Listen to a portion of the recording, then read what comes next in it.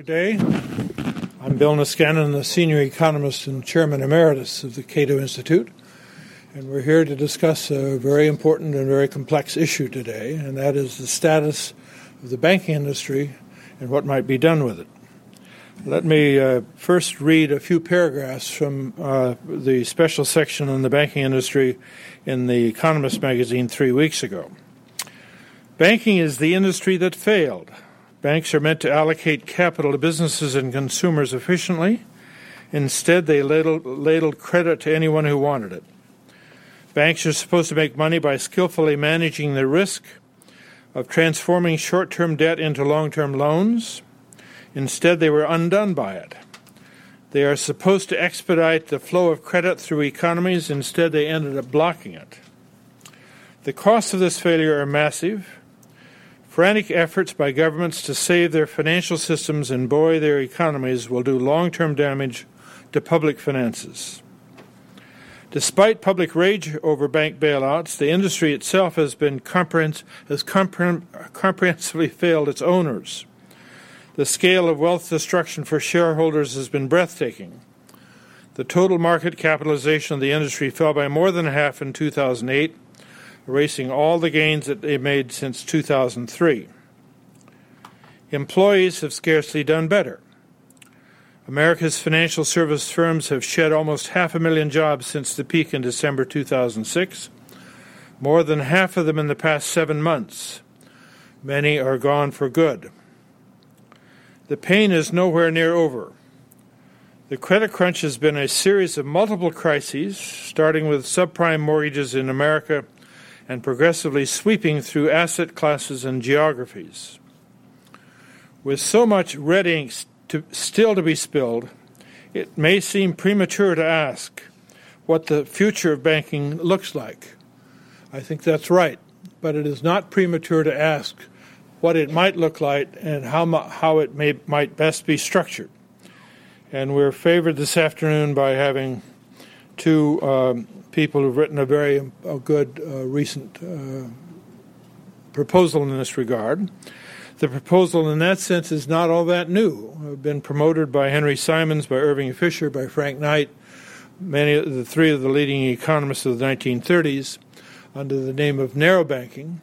And the proposal that will be talked about in a minute or two will be a proposal that is being designed specifically by our speakers, and they call limited purpose banking. Our first speaker is John Goodman. John is president of the National Center for Policy Analysis in Dallas, that does policy analysis on a wide range of activities. John is also an expert in health issues and wrote a very fine book called Patient Power that Cato published in 1993, so it's been around for a while. John will be speaking first. Welcome, John.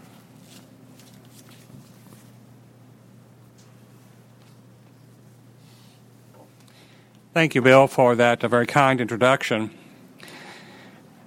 Those of you who watched 60 Minutes last night saw Ben Bernanke, chairman of the Federal Reserve Board, discuss the Lehman Brothers failure and make the observation that based on that episode, the federal government simply cannot allow large institutions to fail. He went on to say how angry he got at AIG over the decisions they were making, but no matter how bad those decisions were, he had learned the lesson, and AIG could not be allowed to fail.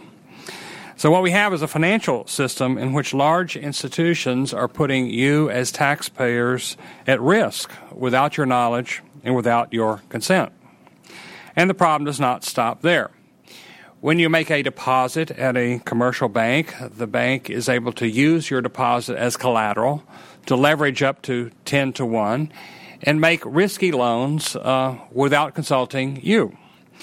If you make a deposit with a broker, the leverage can be 30 to 1, again with all kinds of decisions that involve no input from you. If you pay premiums to an insurance company, you might suppose those premiums are being pooled with premiums paid by others to pay off claims. But unbeknownst to you, the insurer could do what AIG did and make very risky, highly leveraged gambles, again, without your knowledge or consent. Now, years ago, Murray Rothbard claimed that fractional reserve banking is fraud. And were he alive today, he would probably say that what Bear Stearns did and what AIG did were also fraud. As a technical matter, Rothbard was probably wrong on the law. But beyond the law, he certainly had a point. Certainly what we have here are contracts of adhesion, so the lawyers call them. When you open a deposit at a commercial bank, or you cannot deposit money in a commercial bank without agreeing that they can engage in the leverage and the risky loans that I previously described. It's worth noting that in the medical area, the courts often refuse to enforce contracts of adhesion, and an argument can be made that they should refuse to enforce such contracts in the financial world as well, but I'm getting ahead of myself. Let's first ask, are there social benefits from having the financial system arranged the way we have it? Does the arrangement that I have described increase the total amount of savings? I think not. Does it increase the real amount of investment in society? Again, I think the answer is no. Does it change or alter the flow of real loanable funds? Again, I think the answer is no. Does it lower transactions cost in any socially beneficial way? Not that I can see. So although the benefits of the current arrangement are not at all obvious, it turns out that there are serious social costs that many of you are already familiar with. We have a system that encourages financial institutions to borrow short and lend long. Such a system is inherently unstable. When the panic occurs, people try to withdraw their funds, and when they do that, the results are cascading. It's hard to imagine a fractional reserve banking system without two features: government-backed deposit insurance for the depositors and government controls on the lending portfolio of the bank. Neither of these activities, however, are adequate, and neither are particularly desirable. And yet we're about to expand this entire philosophy to the rest of the financial system. Too big to fail is implicit deposit insurance for the rest of the system.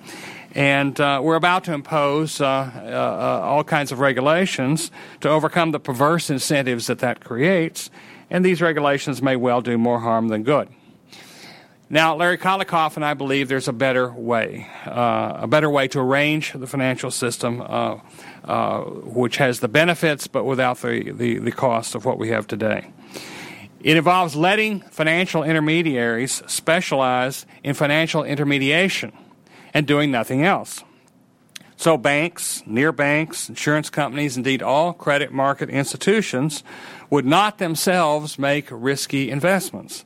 Instead, these intermediaries would put savers and investors together. They would be intermediaries. Or when engaging in insurance, they would accumulate premiums and pool risks. Under what we call limited purpose banking, a commercial bank would adopt the mutual fund model with cash added as an additional option for an account. So when you open a checking account at a commercial bank, which would in effect be a mutual fund checking account, your account would be fully backed by cash. There would be no need for an FDIC or for other regulations that we have today. If you opened a savings account, which again would be a mutual fund account, you could have the account backed by treasury bills or by commercial paper or by other securities that you choose. But again, no need for an FDIC, no need for the loan portfolio regulations that we have today. The principle here is no one should be able to put you at risk without your knowledge or consent. What this means is that credit market institutions do not make risky gambles using your deposits as collateral. Individuals, on the other hand, can make any risky investment that they like. There's no limit to how much risk the individual can take. The credit market institutions are not to take any risk at all. What's the role of government in this new system? Essentially, it does two things. It has a night watchman role, to make sure that cash behind the checking account is really there in the bank or in the mutual fund. And it has a certification role, which is to examine the various funds and to rate them and to publish its findings so they're well known to the public. The night watchman function prevents theft. The certification function prevents fraud. Since we're here at the Cato Institute today, I think it's interesting to observe that if credit market institutions are restricted to their proper role, government can be restricted to its proper role as well. Thank you.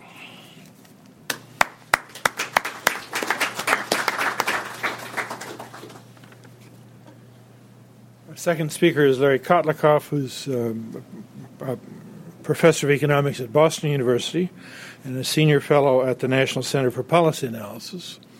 Now, a few years ago, Larry worked for Bill Poole and for me when Bill and I were members of the Council of Economic Advisors, and Larry was one of the more valuable members of our staff. Larry?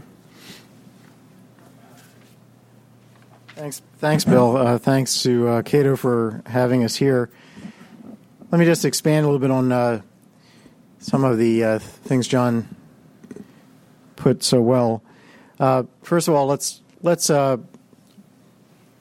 of look around at our economy and realize that things are in obviously terrible shape. We have a 9.4% unemployment as of yesterday. It was announced. We have maybe 12 or 13 million people unemployed. I think that's up from 7 million more than at the beginning of this problem. We have the largest insurance company in the world now owned by the U.S. government, the largest mortgage company in the world, two largest ones, I guess, owned by the government.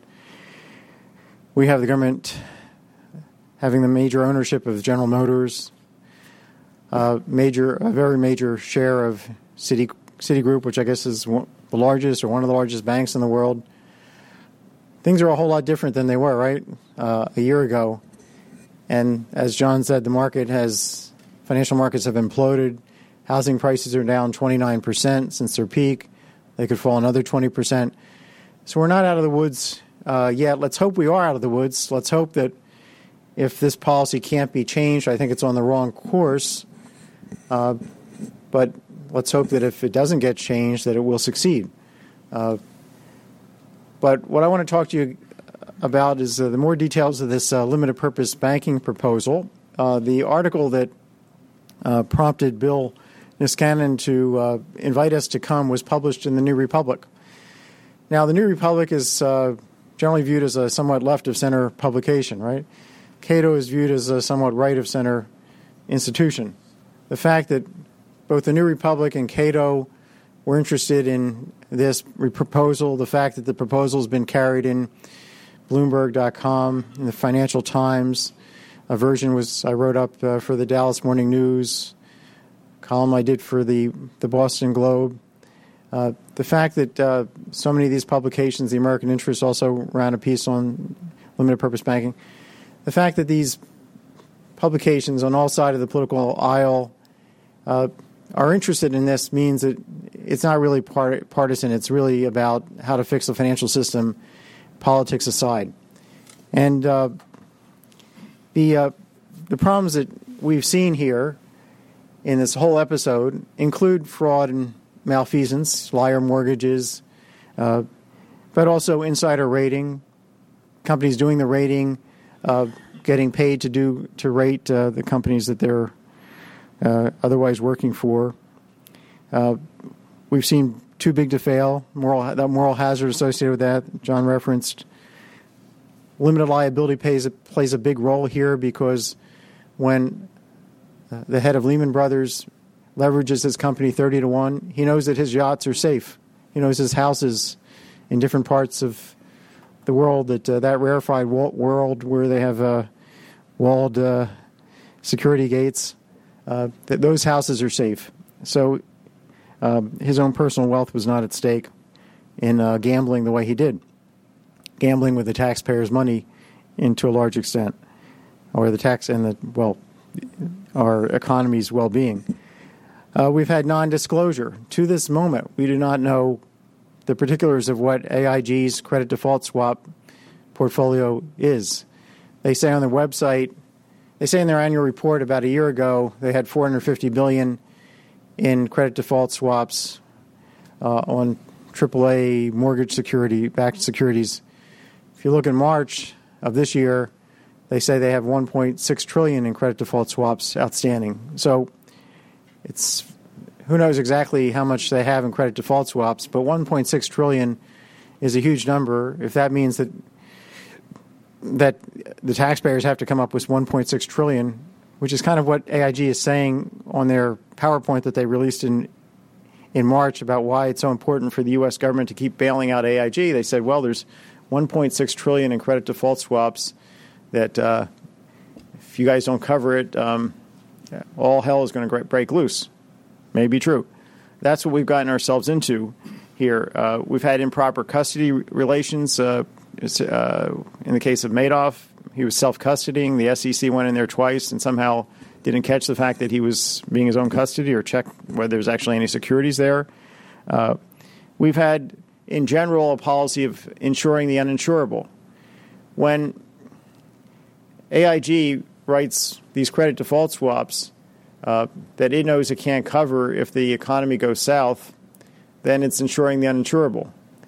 But this is not just AIG. This is standard insurance market practice. If you think about life insurance companies that are routinely issuing standard term life insurance policies, just take those policies that promise to pay the face value on the policy if somebody dies, no matter what happens. No matter even if there's swine flu and we have a 10% mortality rate, when the typical mortality rate might be 2%. So they're making statements that they can't actually back up. And then if you push them on it, they'll say, well, they're state insurance funds. Those in state insurance funds would go belly up in about a nanosecond. So the standard bread and butter insurance industry are selling things that they can't sell. They're engaged at some level in fraud in their interactions with the public. They're relying on Uncle Sam to make good. So AIG says, in its March PowerPoint that there's $19 trillion in life insurance in force in the world. And it implicitly is saying that if AIG were to fail,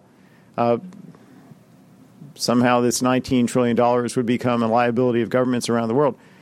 If you talk to some people in the insurance industry who are knowledgeable about cash surrender values, they'll tell you that there could be a run on the insurance industry this afternoon, maybe right now, after this, to go after the $3 trillion or so in cash surrender values that it's outstanding, that the insurance company has said to its policyholders who have bought whole life policy and universal policies and GICs, guaranteed investment contracts, and equity index annuity policies and annuity policies of different kinds, that, we've accumulated some cash as part of this policy you bought for you can get back any time. So there could be run on in the insurance companies to the tune of $3 trillion. The Fed is on the course of increasing the base money from about $1 trillion before the recession began to about $4 trillion. If it had to cover $3 extra trillion in credit defaults to cover a life insurance cash surrender value run, that would be up to $7 trillion in printing of money. The FDIC is sitting here with $4 trillion today in liabilities. It has $18 billion in reserves. If there was a run on the banks today, Fed would have to print another $4 trillion. So you get a sense of what could happen here and how there's a great potential associated with all this for hyperinflation. Why would there ever be a run on the Fed, on the banks in this setting? I'm just trying to give you a little bit of a picture of the fragility of our current system that we've gotten ourselves into before I give you the solution, what we feel is the solution. But let me just raise that point. There could be a run on the banks because if people really were to understand that the FDIC is guaranteeing their dollars but not guaranteeing their purchasing power, they would have an incentive to run on the bank if they thought others were going to run on the bank. The reason is that if people were to go to the bank en masse, then everybody would realize the Fed is going to have to print $4 trillion pretty much overnight, and that then they might suspect the prices are going to rise. Whether that rightly or wrongly, they might worry about that. And they might stop taking, they might start charging very high prices for real goods and services that they hand over for dollars they think are going to be worthless tomorrow. So prices could rise immediately. And then anybody who didn't go to the bank would realize that their money, when they finally get it out of the bank, is going to be worth less in real terms. So the FDIC is insuring our dollars. It's not insuring our purchasing power. So our system right now is very vulnerable, very fragile, and subject to a bank run right at this moment, if the public were to understand what's really involved here. So we've set up a system where the world's risky enough, but mankind here have made our macroeconomy a whole lot riskier by the way we've set up our institutions. Now, limited purpose banking, as John indicated, would have banks do what they're supposed to do, which is financial intermediation. Their job is not to gamble with the taxpayers' chips. That's not really their purpose in life, which is to gamble on behalf of the taxpayer. We didn't put the banking system in place, or we're not tolerating that. We're not having a banking financial system and an insurance system in order to let these folks gamble without our knowing exactly what gambles they're undertaking. And when I say we don't know what they're doing, it's not even clear the guys running these companies and gals knew what they were doing. When Lehman Brothers went from $80 a share to zero over about 2 weeks, it was clear that from 1 minute to the next, everybody realized that nobody knew exactly what assets and liabilities Lehman Brothers was holding and owed. Same thing today with Fannie and Freddie. We don't know exactly what mortgages they're holding. We can't go on a website and find in this town in Akron, Ohio, in this neighborhood, these are the Fannie, Freddie held mortgages and any details about that. So there's complete non-disclosure. Let me give you an analogy before I tell you some more of the details about how limited purpose banking would work, which is, think about the gas station industry. There are gas stations all over the country. They are very important intermediaries. Who do they intermediate between? They intermediate between refineries who are supplying gas and drivers who are demanding gas. And they're just the go-between. Now, imagine that all the gas stations would get convinced by maybe Harvard MBA. I'll beat up on Harvard. I'm from Boston University, but I went to Harvard, so I'm not just trying to kick them down. But, they have some very smart graduates, clearly, and very persuasive graduates. So maybe all these gas station owners would be convinced more or less overnight to engage in the following deal. They would sell guarantees to their customers, their drivers, to provide them gas in the future at $3.50 a gallon if the price of gas ever went above $3.50. They would sell right. So I'm a gas station owner. I come to Bill. I say, Bill, here's a contract. You can buy up to 3,000 gallons over the next 5 years at $3.50 a gallon. Whenever an exercise is, whenever you want. We'll just tick off how many gallons you bought of that total when you come in. So that's all fine and good. And the gas stations start bringing in a lot of money and maybe spending it and buying yachts or whatever they do. They give it to their relatives. And then the price of gasoline goes to $10 a gallon. The refineries, there's an oil shortage. Refineries start charging $10 a gallon, and these gas companies have not hedged themselves. So all of the gas stations go broke.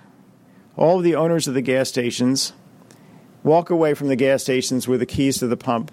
We have no gas that can be had.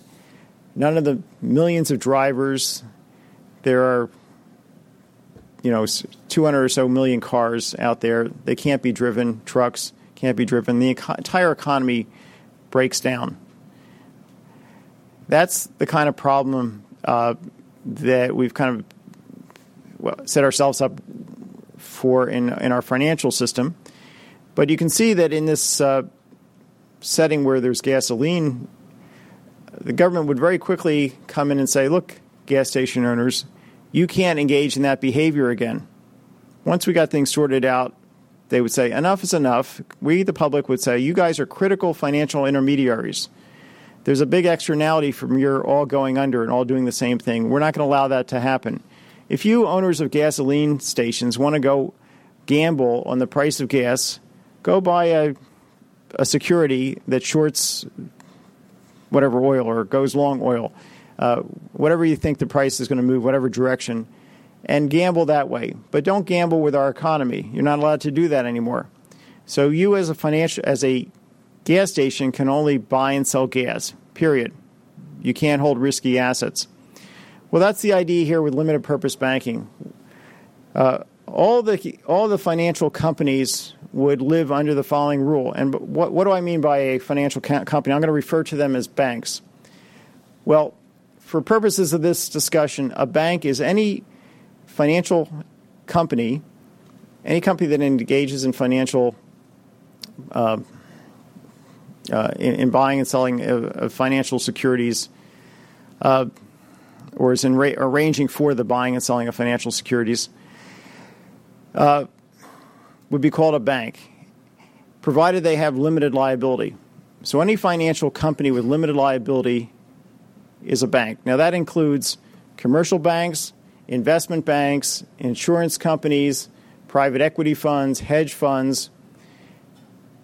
Everybody except proprietorships and partnerships who have unlimited liability, if they're engaged in financial services and do have limited liability, they are called a bank, and there's going to be one set of regulations to deal with all banks.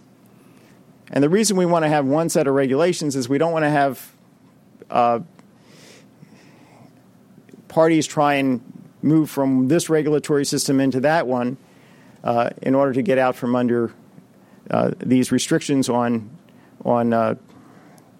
sticking to their job, which is financial intermediation. Okay, so everybody's a bank that's got limited liability, and they are precluded from holding risky assets, just like a gasoline station is precluded from selling forward contracts, and they're also precluded from borrowing to invest.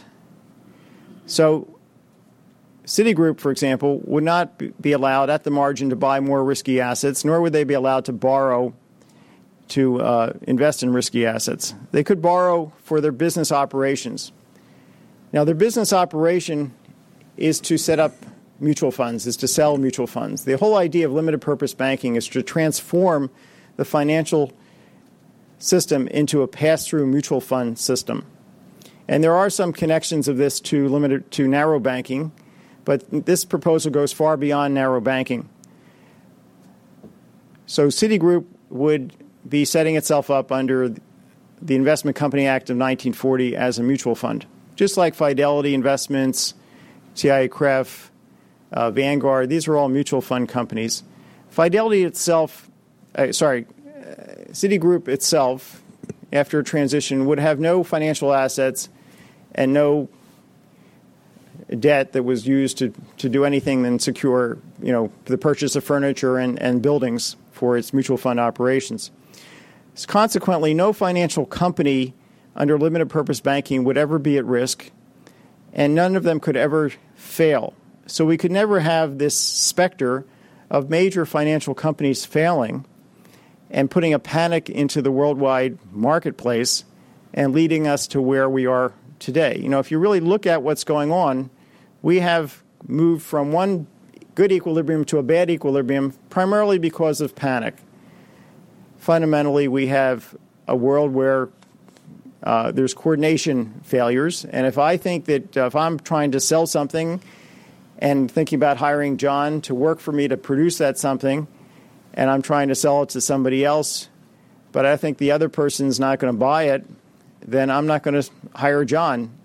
and therefore John won't get any income, and therefore John won't buy the other person's product, and therefore the other person won't have a reason to hire his worker who would buy my product. That's the nature of the multiple equilibria world that we live in. That's why having major financial companies go under one after another over a year has put this country down the tubes and the world down the tubes. And that wouldn't happen at all under limited purpose banking. No financial company, no bank could fail. Now, every bank, however, would immediately be in the mutual fund business. So we now have a large number of mutual funds in the country and the world operating. They handle $12 trillion. They hold $12 trillion of assets. So they're about a third of the U.S. capital market, maybe a quarter of the U.S. capital market right now. So they've been around since the 1940s and are doing quite well. Indeed, if you look out there at the financial landscape, you'll see that the only parties that are really standing tall are the mutual funds. And so we should learn a lesson from that this is where safety lies in terms of financial building a new financial system. So how would the mutual funds under limited purpose banking differ from the mutual funds that exist today? Well, just there'd be a couple different types of there's some differences in the sense that there would be some new mutual funds that would be issued by the existing mutual fund companies and the new mutual fund companies. The current mutual fund companies are selling about 8,000 different mutual funds. Some of these things are investing in junk bonds. Some are invested in treasury bonds, treasury bills. You can short the long-term. You can buy all kinds of derivatives as well through mutual funds. So you can take all kinds of risk within the current mutual funds that are being using the current mutual funds that are out there. But under limited purpose banking, we would have two new types of mutual funds. One would be a cash mutual fund.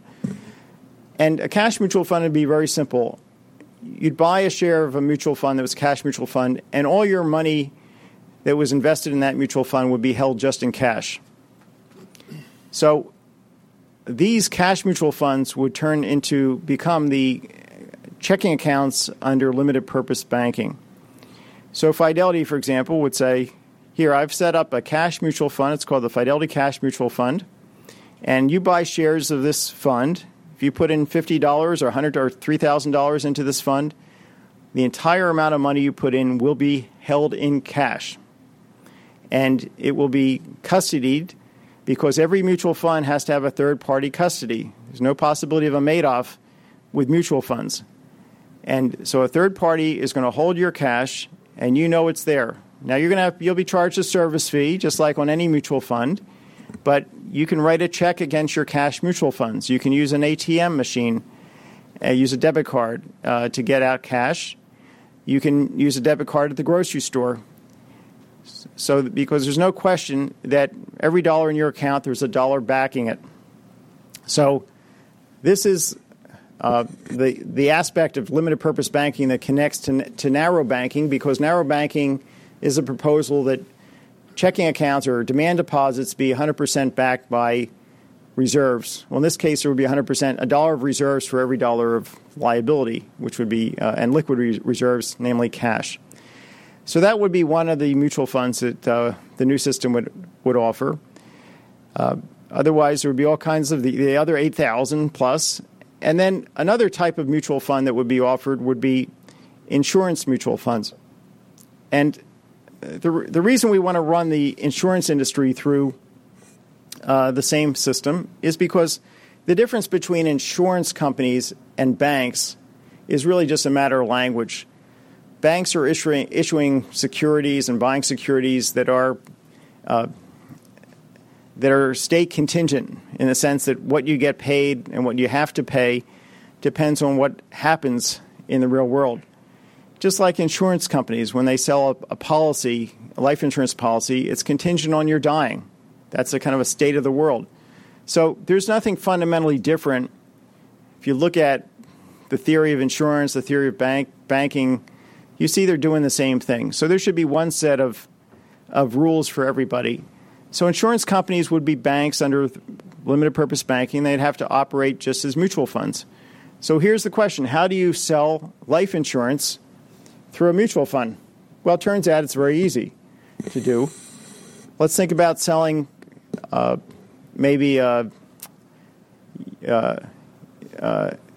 TIAA-CREF wants to sell life insurance policies to males who are 50 to 55 years old and have passed a health test. When you buy a policy, you have to, at this age, you have to take a health test to be certified to be able to buy that policy. They could have a mutual fund for people that are in good health and a mutual fund that's for people in bad health. I'll just talk about the one that's set up for people who are in good health.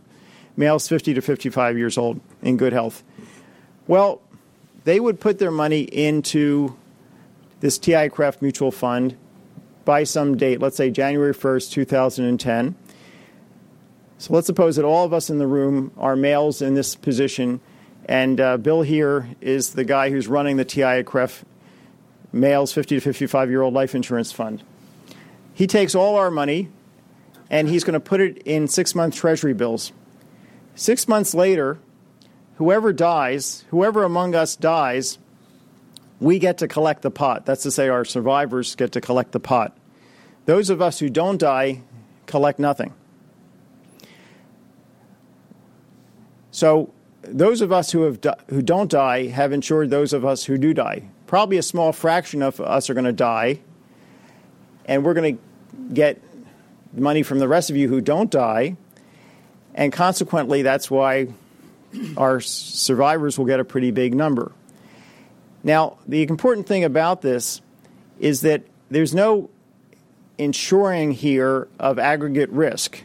There's no insuring the uninsurable, because if only 2% of us die, which might be the normal expectation, then those of us who die get a big payoff. If 10% of us die because swine flu has broken out over the 6-month period, those who die are going to get that pot. But there's going to be the same pot, but it's going to be divided over more decedents. So the amount of paid out per decedent will be smaller. So there's an automatic natural adjustment of the payout to the aggregate condition, to the macro condition. By the way, those who put in more money into the pot, if they die, they're going to get a payout that's proportional to what they put in. So you can buy more or less insurance in this structure, depending on how many shares you buy of this fund. Now, this type of insurance arrangement is called a tontine, and it's been around since about 1657. So this is nothing new that hasn't been in existence. And we know for sure, because there's a third-party custody, that this insurance arrangement is solid, rock solid. The securities are there. The Treasury bills are there. All his money, all the fund money was invested in Treasuries for 6 months. And then those who die get paid off. That's an example of a life insurance mutual fund. Let me tell you an example of a credit default swap mutual fund. How could you set up credit? How could you run credit default swaps through a mutual fund? Well, pretty easy. Bill here is at ABC Bank, and he decides he wants to sell a mutual fund. It's really a credit default swap mutual fund on General Electric bonds. There's a particular General Electric bond that's due in 2010 and or let's say 2015, and Bill wants to set up a mutual fund where people can basically buy and sell insurance on whether or not that particular bond defaults.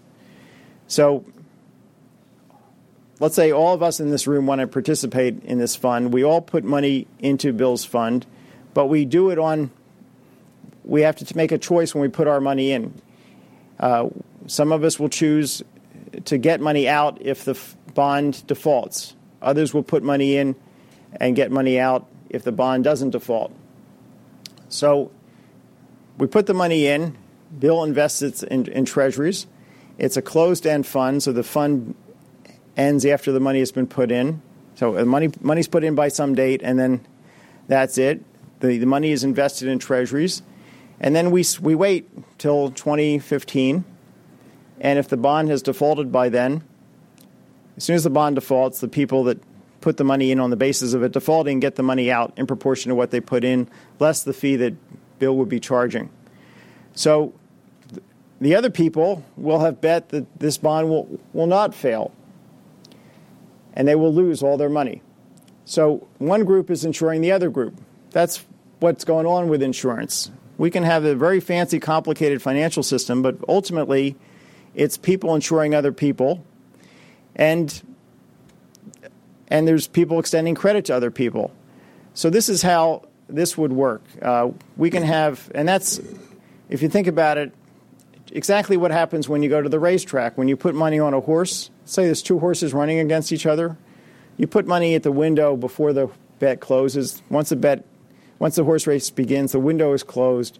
At the end of the race, whichever horse has won, those people who bet on that horse get all the money less a fee in proportion to what they put in. This is pari-mutuel betting. It's been around since 1858 or so. So we can use these very simple systems to ensure that we're not insuring the uninsurable, to make the system very transparent. Let's think about the mortgages. How would mortgages get financed under limited purpose banking? Well, John would set up in his bank, and every bank could sell all these types of mutual funds. There's no restriction. It doesn't have to be one bank that specializes in this or that. They can all sell all these different types of mutual funds. So John's bank would have a mutual fund. Let's say John's the mutual fund manager for a mortgage mutual fund that closes, let's say, on January 1st, 2010. And he says to you investors who put money into his fund, I'm going to take your money and buy mortgages that I think are good with your money, that they're good bets. And consequently, John will be funneling your money to people who are trying to buy homes. Now, there's a very important role for the government to play here, and it's really with respect to all the securities that the mutual funds would be buying, and namely that's a role of verification and disclosure and overseeing custody and rating. Because under limited purpose banking, before John buys into his mutual fund a mortgage, that mortgage, which Bill has just bought, is buying building a house in Maryland,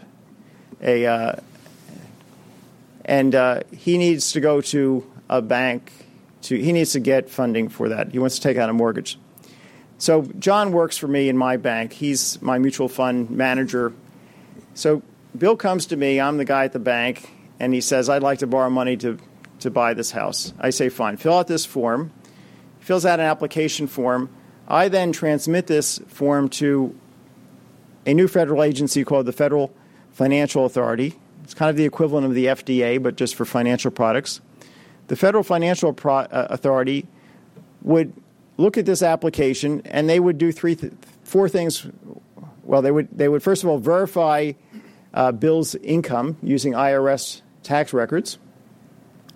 They would disclose this on the web, everything about this application. Wouldn't necessarily have to name Bill by name, but it would give enough detail so people would know what the security really entails. They would verify the collateral value of this house that Bill wants to buy.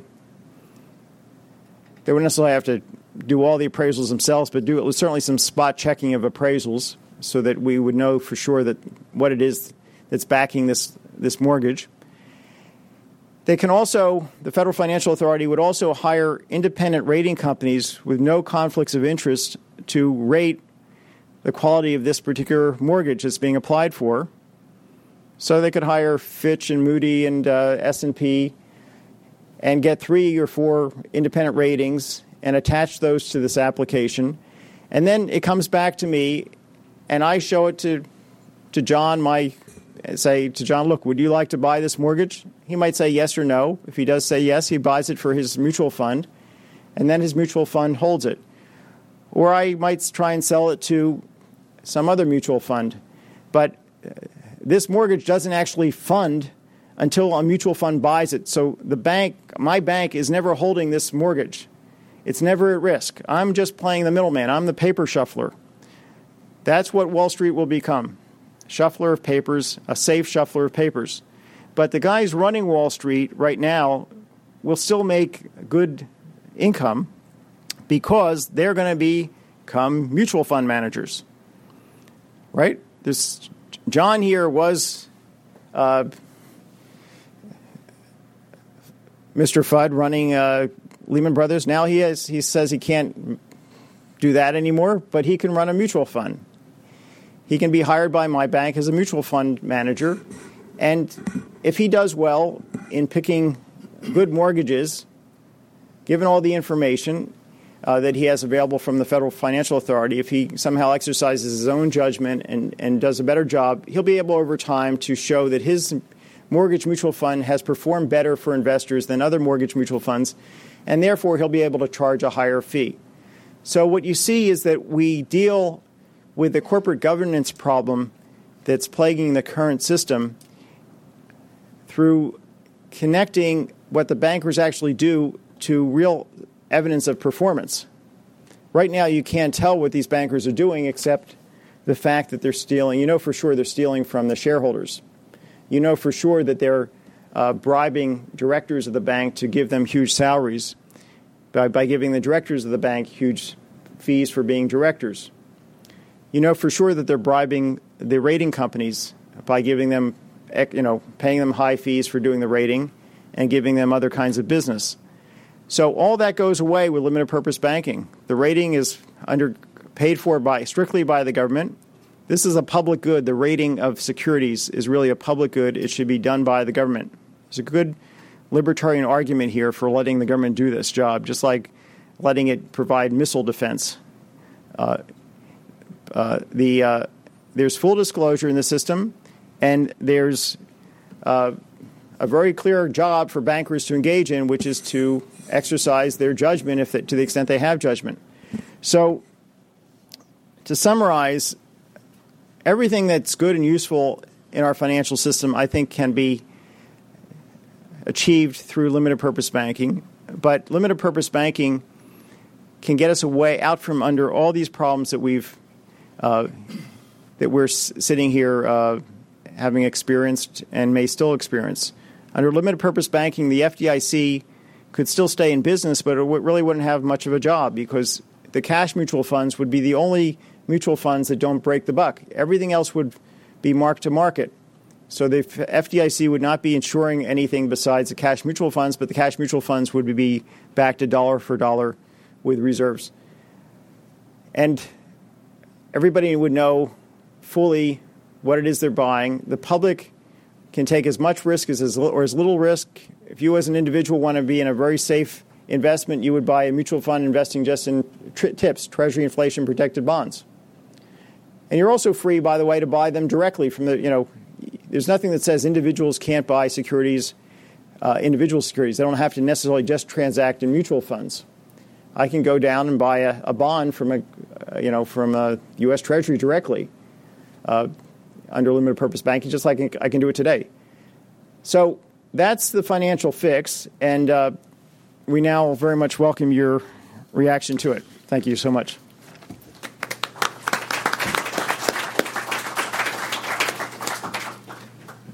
Commentary is a friend, Bill Poole, who is a senior fellow at Cato now, formerly the president of the Federal Reserve Bank at St. Louis, and before that a colleague of mine as another member of the Council of Economic Advisors in the first term of the Reagan administration. Bill?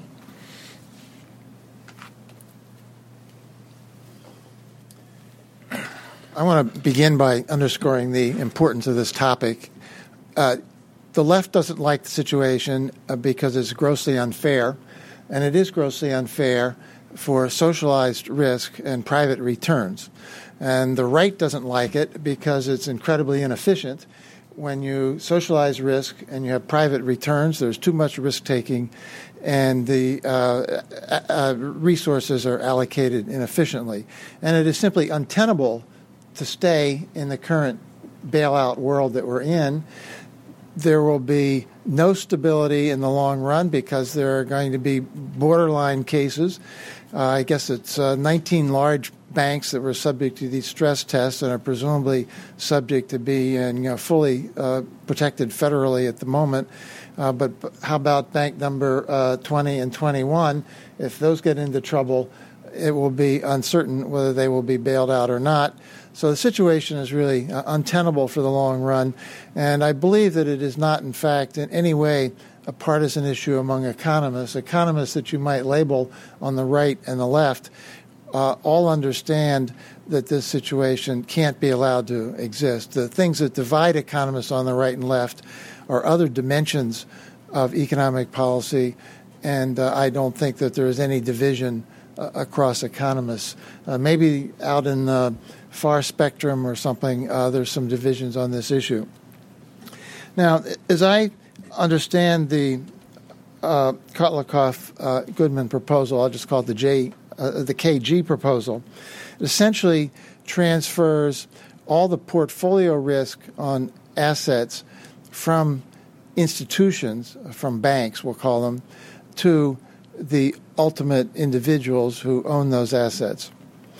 And my concern with the viability of the proposal, and incidentally, I think it's important that we have lots of proposals on the table and we figure out what we're going to do with the current situation. I'm saying that the situation is untenable, so I congratulate them on working this out.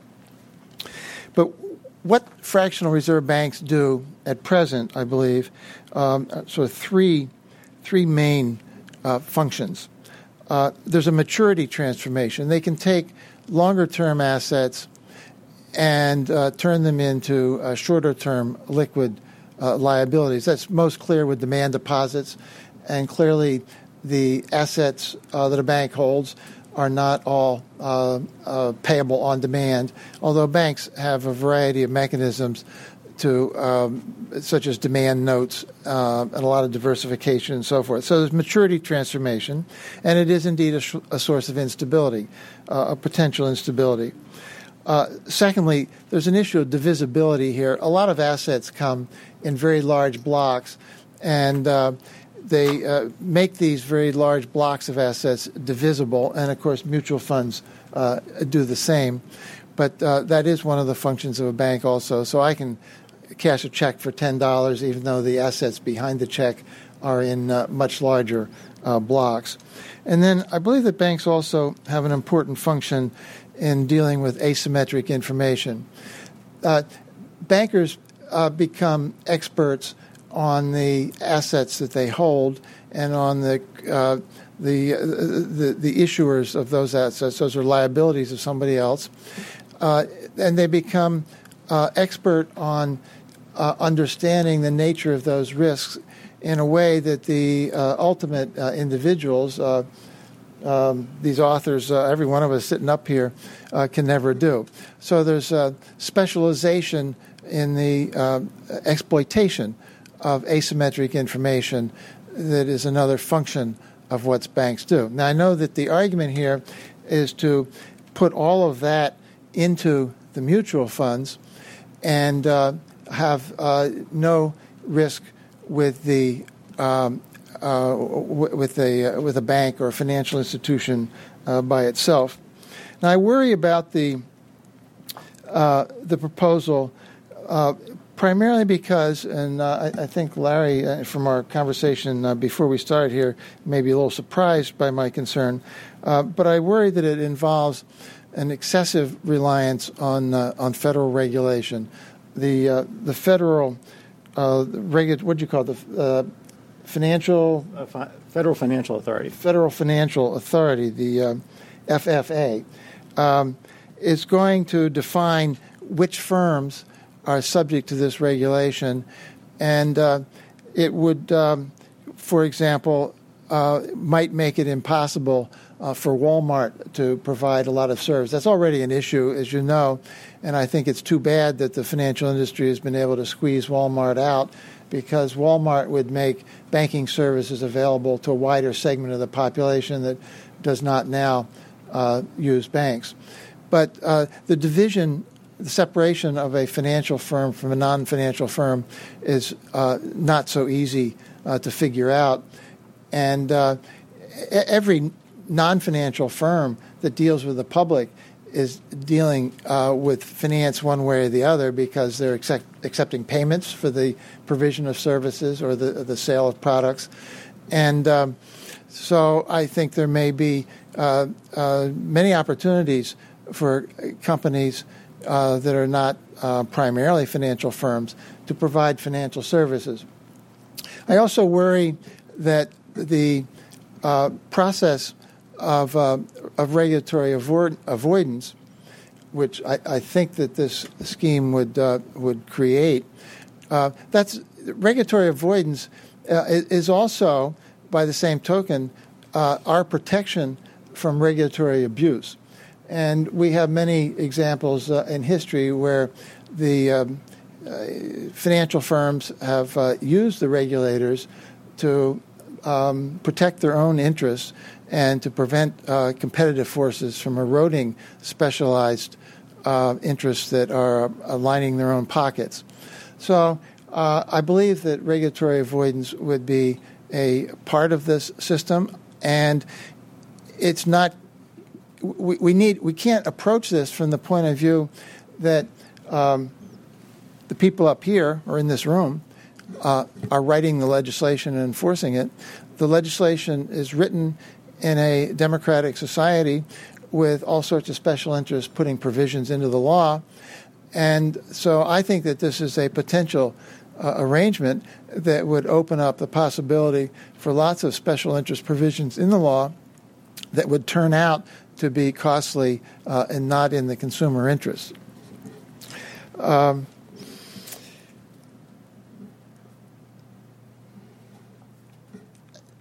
think that the motivation here is primarily driven by looking at the riskiness of the of bank operations, and perhaps not enough from the point of view of the consumers and the users of bank services. What we get out of banks in the way of banking services is very important for both consumers and businesses in managing their daily affairs. And I don't think it's actually foreordained that the banking industry is going to be inherently unstable. We have had certainly important episodes in our history of instability. The Great Depression produced banking instability because of the huge decline in prices. Every fixed dollar liability can be made untenable by a sufficient fall in the price level. It increases its real value. And that's a lot of what happened in the Great Depression with the declining price level. And that's a consequence of monetary policy mistakes. It's not necessarily a consequence of the instability of fractional reserve banking. And then in the current episode, the primary problem has been the credit risk from these mortgage products that got spread around the world. And my own take on the best way to address that is to make sure that banks have a lot more private capital at risk to provide the market discipline rather than trying to invent or develop would be probably a better term, essentially a narrow bank proposal. So I'm going to leave it at that, and we'll, I guess, have some general discussion. Thank you, Bill.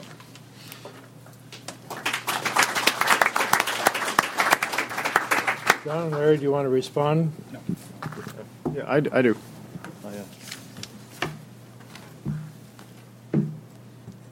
Thanks, Bill, for those interesting comments. Let me beg to disagree, though, on several points you made. First of all, what we're seeing in the real world here is that the risks that the banks and insurance companies were supposed to keep us from, protect us from, are coming back to being our risks. And that's not surprising. Fundamentally, companies don't own assets, they don't own liabilities, and they don't bear risk. And fundamentally, it's people that own the wealth of the country, people that lend resources to each other, people that take on risk and bear it. Now, what we're seeing is, in our current system, is the pretense that you will be protected. Your money is safe. Put your money here with us, and we will be able to take care of it for sure, and you'll get it back for sure. Well, we're getting it back for sure in some cases by having to pay much higher taxes or have our kids pay much higher taxes to bail out these companies. So we are still bearing the risk ourselves through the tax system, and we shouldn't forget that. So I think the idea that this system that we've constructed is insulating us from risk is just not true. What it is it's exposing us to a much greater risk because it's taking a world where we have the potential for multiple equilibria and increasing the probability of switching from a good one to a bad one. We have set up a system that's extremely fragile. We need something that's stable where you can't have the kinds of things happen again that we've seen happen. Maturity transformation, I think that's an overstated value of fractional reserve banking. I think that the reality is that in order to have that maturity transformation arise and to give people that need to get money on the short term, be very liquid, get a decent rate of return on investing and having to take the money out in the short term, you need to have the federal government provide the insurance. And the federal government is not providing real insurance or providing dollar insurance. So the actual models that support this as a benefit to society require a form of government insurance of these types of demand deposits that we don't actually provide by the FDIC. The FDIC is not insuring our real balances. They're insuring our nominal balances.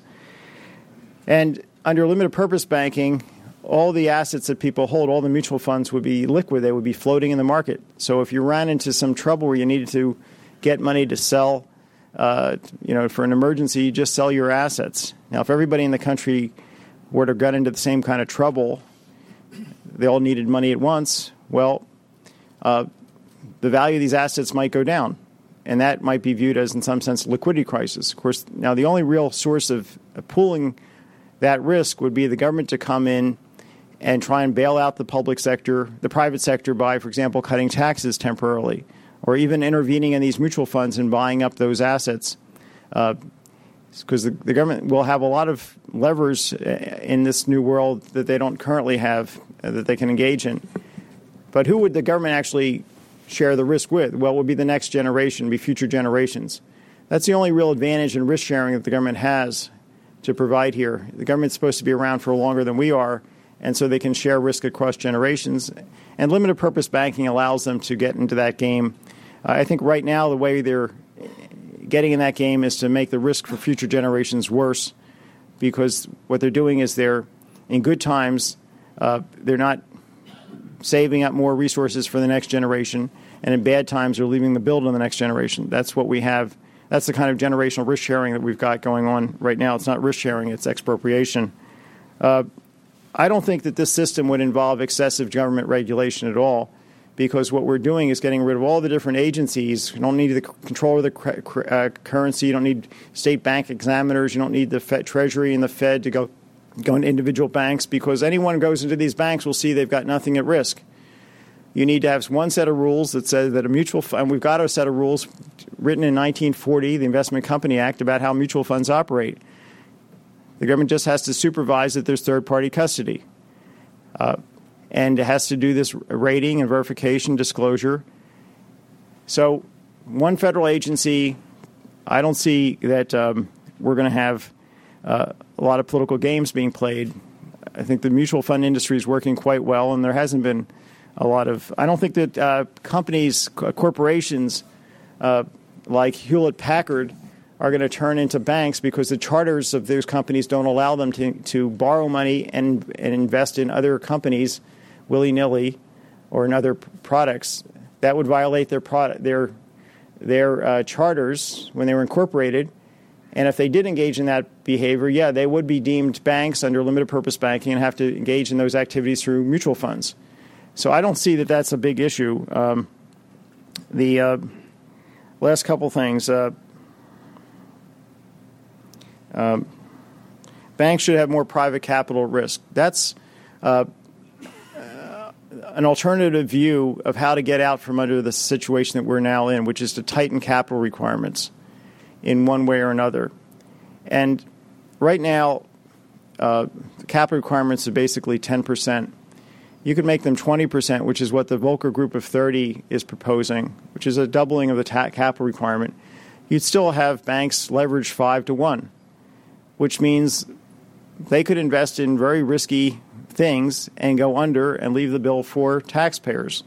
So the problem that we have seen will very much continue if those kinds of proposals are adopted. That's where we're heading, which is to basically tighten up a failed system that can fail again, and not just John and I think this, and Bill thinks this. He's also very concerned about the existing system. This is an op-ed from yesterday's New York Times. The economy is still at the brink. So these are two financial experts who think that just maintaining the current status quo, tightening it up here and there, is not going to prevent these kinds of problems from happening again. We need to make sure that there are firewalls at each point in our system. And if you think about a life insurance fund, mutual fund, where you're not shoring aggregate risk, you're not insuring against the swine flu, well, the pot of money is it. That's available for the decedents. And if there's a swine flu, less is paid out per person. It's not like the taxpayer is responsible to cover that calamity. But limited purpose banking also allows those who want to insure other people for the outbreak of swine flu to invest in a mutual fund that is betting on swine flu. Because you can have a mutual fund. My bank could have another John set up a swine flu mutual fund or a mortality rate mutual fund where people put their money in on the basis of the mortality rate at the end of the year being above or below X percent. And if it's above, those who put it in on that basis take the pot. If it's below, the other guys take the pot. And you see that to the extent that we want to insure each other against aggregate risk, we can do that through this system. So this system is transparent, it's straightforward, it's safe, and it can get us through the century. Thank you. Larry, one minor point. It doesn't seem to be any problem of creating real insurance for deposits, and it would give the government a good bit better incentives. Why don't we just do that? When you say real, well, part of the problem is that the government can't really insure for sure where the real economy is going to be. Because if there's a panic and there was a bank run,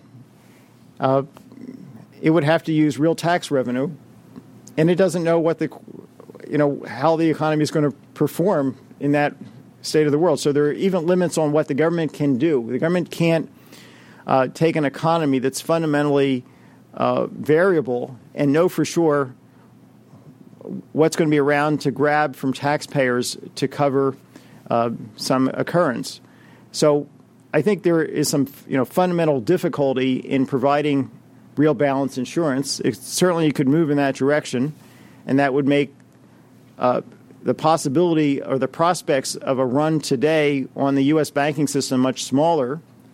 But the problem is that, as John started out pointing out, that the government is here kind of willy-nilly expanding its guarantees and promises. So the government is making insurance arrangements that are uninsurable because the government's capacity to really insure things in real terms is limited, right, by how well the economy performs. And our economy is going down the tubes, and it just is not going to be able to meet all these obligations if it keeps at it. I mean, Jagdish Gokhale and I and others have focused, Jagdish much more recently than me, on the enormous liabilities that the government has undertaken to deal with the baby boomers' retirement, and how deeply indebted we are to begin with the paying for Medicare and Medicaid and Social Security.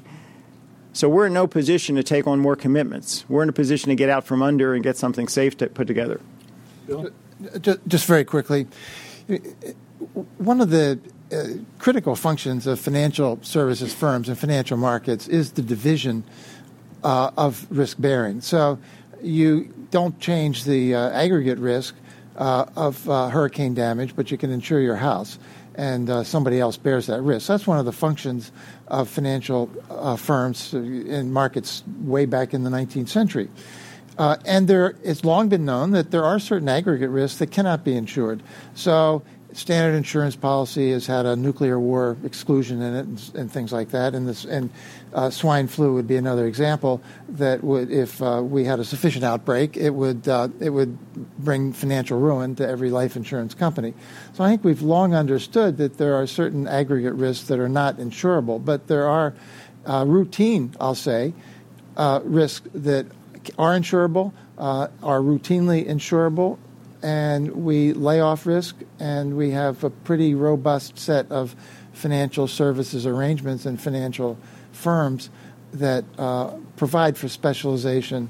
Insurance companies, in fact, don't very often go bust. The AIG is an exception, and it was primarily as a consequence of not reserving, and also the practice of the counterparties in not requiring collateral against the positions. And that was a consequence of a market practice, which was an undesirable market practice of not requiring AAA companies to post collateral against their counterparty positions. And so a lot of these things, I think, have been handled successfully in the marketplace, and we want to be careful that we don't destroy the benefits that we are gaining through the specialization of handling risk. Questions and comments here, right here. I have a few. Your analogy of gas stations I thought was interesting because my father owned one and I worked in there for quite a while. Anyway, I think you're penalizing the honest people by prohibiting them from giving a guarantee for gas in the future, because my father would never have cheated anyone, nor would I. So that should be, the customer should be there and be able to choose that if I'm honest, I get the business, and Joe Blow down the street does not get it. So you're taking away the freedom of choice there. No, not at all. Not at all. If your customers, what I'm trying to do is keep you from selling something you can't actually supply. But that's my business, and that's your business as a customer, and not the government's. Okay, but your customer would be free. No, it is the country's business when you are a critical financial critical productive intermediary that could bring down the entire country if all. No, I couldn't bring down. Let me go. Well, not you as your little gas station, but if all the gas stations engaged in this, we would have a problem. So you and your customers should be allowed to. They wouldn't all fail. You and your customers under limited purpose banking could bet on gas prices to the extent that they wanted through the mutual funds. There's plenty of opportunity to engage. There's 8,000 mutual funds out there today. You could do it this minute. Okay, let me go to the deposits. As a customer of a bank, it costs me nothing now to have a checking account. Under your proposal, the bank has to put mine in cash, and now it's going to charge me a fee. That's one bank, fine, I'm safe. But as an individual, why can't I choose another bank that would do something else and take some risk, but it doesn't cost me anything? I think that's a really freedom of choice. In fact, I would go to another extreme and say, why have any regulation in banks at all? We're all smart people. Why don't we decide what bank we like, and you take a conservative one, I'll take a little more aggressive one, and someone will take something else. Here's the reason: because the banks get big, and then they leave the then they. Yeah, well, the good ones got big, and they were the bad ones. And they were the bad ones, and they put the entire country down the tubes. Okay, so this has failed, and we have seen the moral hazard. You can think about an idealized world where a Lehman and a Citi and a Fannie and a Freddie and these guys all get into trouble, and because the guys running the country are libertarians, and they say, too bad, guys, you're on your own. That doesn't happen in this real world. So I want to set up a system where we have firewalls, where we let your customers and you have freedom of choice about what you want to invest in, but we're not imposing bills on unforeseen on innocent taxpayers who never knew anything about this coming down the road. Well, I can't teach the politicians not to take bribes, and that's what you got. Okay, I can't teach that.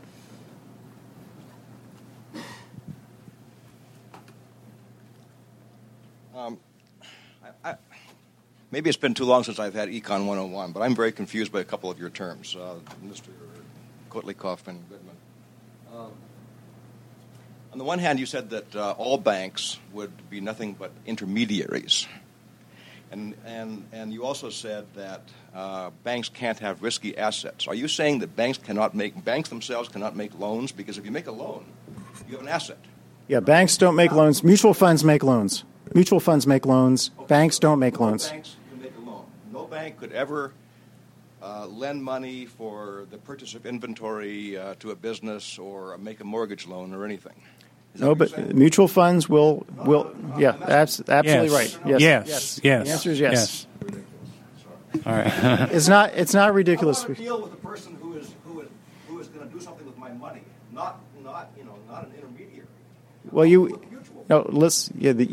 deal with a mutual fund. You would deal with the guy who would be buying up your mortgage, would be a mutual fund manager, and by the way, when you take out a mortgage today, it's typically going to be sold to a lot of the problem. No, the problem is not the securitization. Let me I want to know who owns it. Look, let me get to an underlying issue that's been raised here, which is the idea that we're in 1930 and that Bailey Savings and Bank is floating around.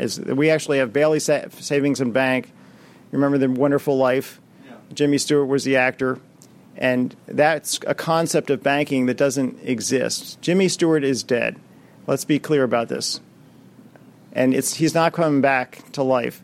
What we have here is a very modern financial system that needs to have securitization. We don't want to go back to the 1930s financial system. We want to have modernity, a modern financial system. The problem with what happened here was not securitization. The problem was with the initiation, the fact that liar mortgages were issued that nobody was checking, the problem with the rating, the problem with the corporate governance. All these problems are addressed in limited purpose banking. All those concerns get crossed out. They get wiped away with what we're doing here because the government is going to be verifying that your mortgage, your income as a mortgagee. We'll know for sure from the tax records what exactly you earned and whether you could actually pay this back. Bert Ely, banking consultant. A question about this federal financial authority. How big a bureaucracy would it be in terms of number of employees? And related to that, if it's going to be the certification agency, what kind of guarantee is it going to provide for its certification? In other words, if it makes a judgment about a mortgage and says it's a good mortgage and it turns out to be a fraudulent mortgage, what obligation is the federal government, the taxpayer, going to have to make good on its mistakes? Just kind of a follow-on question. Have you all noticed at all the parallels between the limited purpose banking as you've presented here today and Islamic finance? Yes. Which is based on the law of Sharia, which in turn is based on the Quran. There are some connections. It's not one to one. There are some connections. Close.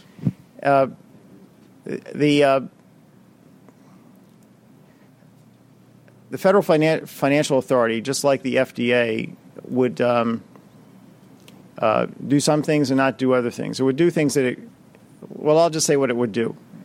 It would not approve a loan. It would not disapprove a loan. It would put out information that's about the loan, about this gentleman's mortgage. We would know his income. They would verify the appraisal value of his home.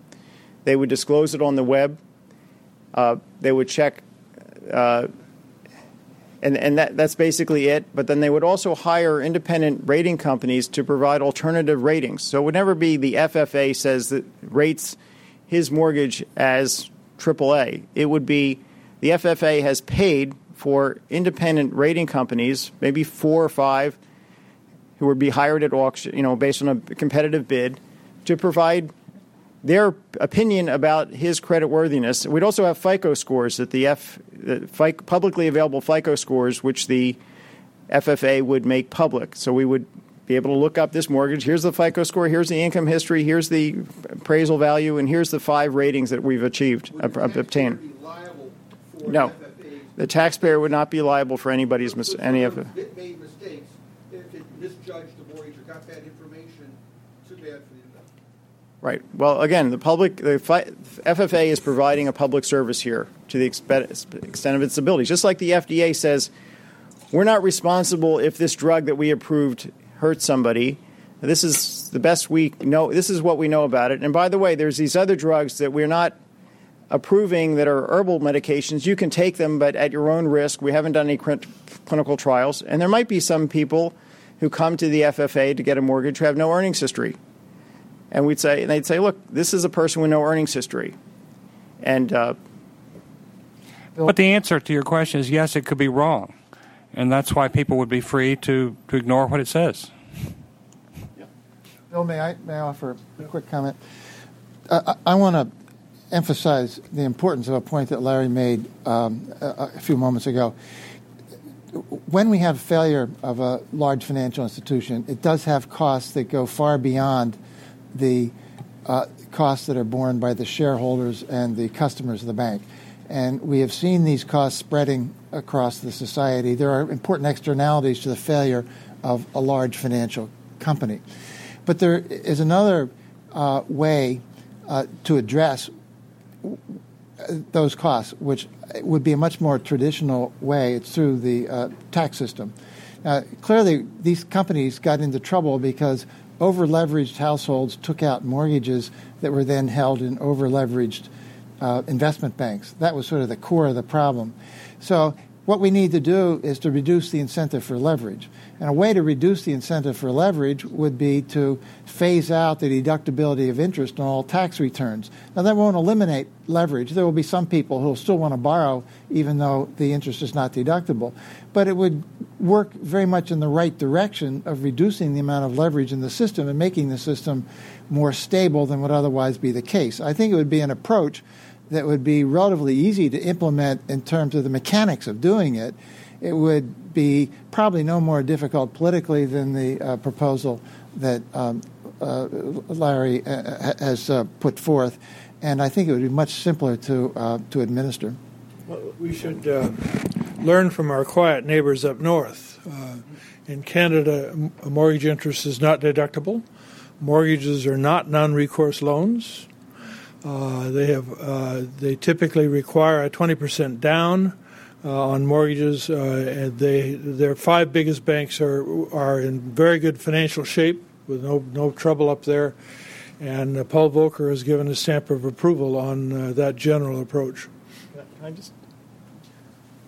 just want to make one quick comment about the transition. Bill suggested this would be as politically difficult to implement as getting rid of the interest mortgage deduction. I would get rid of all interest deductions. Okay, all interest deductions. I don't think that's the case. I think you could move to limited purpose banking pretty much overnight by requiring every financial company to become a mutual fund, by taking the demand deposits and converting them into cash mutual funds. So giving people who own a demand deposit shares in a cash mutual fund, having them backed 100%. There's more than enough excess reserves now to cover what's needed to back dollar for dollar the cash mutual funds that would be set up. Demand deposits are about $405 billion. We've got about $805 billion in excess reserves in the system right now. And then you tell financial companies, guys, banks, you can't buy any more financial assets at the margin, and nor can you borrow to invest at risk. But you now are in the business of selling mutual funds, so get to work at that. And over time, take the cash flow that arises from your existing assets and pay it back as dividends to your shareholders and let them then put the money into mutual funds. So we can have a smooth transition, which, if you like, makes the existing practice of the bank zombies, but makes them gazelles with respect to running mutual funds. You had a question?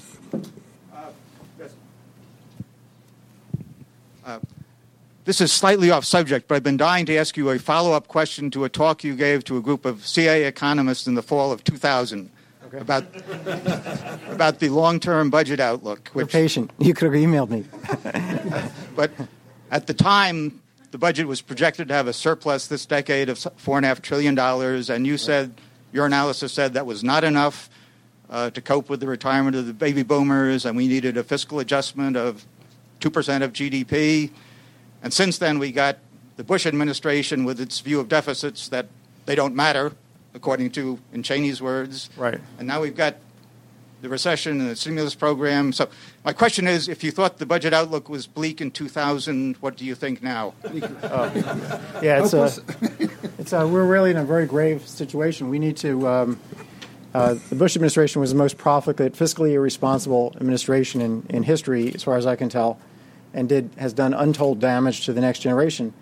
It's not that, Medicare Part D is important. We need to have a health care system that insures everybody. There's no question about it, but we can't spend an ever larger share of GDP doing it. So I have a proposal called the Healthcare Fix, which I've got a book called The Healthcare Fix. It's called The Medical Security System. It's a short book. Read that. I've got a proposal to fix the tax system, which others have. It's a modified version of the fair tax, and which would have us all have an effective tax rate of 18%, but very progressive tax system because there would be a demo grant associated with it, which is part of the fair tax. There's a very simple proposal for how to fix the Social Security system called the Personal Security System, which 150 economists, including 5 Nobel laureates, endorsed. We developed this. Jeff Sachs and I developed this about a decade ago. So there are simple structures, including the financial fix here, that can transform our country and get us on the right course. But what we have down over at the White House is some very smart economists, brilliant economists, but they don't necessarily have the balls that is needed to get this job done, to really put the economy on a firm footing to move ahead. We have to take some very, you might call them radical moves, but they're not radical. It's not radical to jump out of a boat, out of a car when it's going over a hill. You had a question. Last question. Yeah. Thank you. In closing, I just wanted to add a superfluous sidebar to something that you had just said about our friends up north. It seems ironic that TD Bank, which is Toronto Dominion, seems to be doing very well in its expansion here in Washington, D.C. area. So are they going to bring some wisdom from up north in the way that they do business? Maybe. The Canadians, Canadians are probably in some sense able to be in the world of Bailey's Savings and Loan because that community, that culture is quite different. But we can't go back to that. We can't start telling poor people that they can't borrow with 5% down when they're used to doing it. We have to get something in place that's actually safe for our society. That's an American answer, not a Canadian solution. Okay, well, thank you all very much. There is lunch upstairs, and we can continue this conversation or talk about other interesting topics upstairs. Thank you. Great.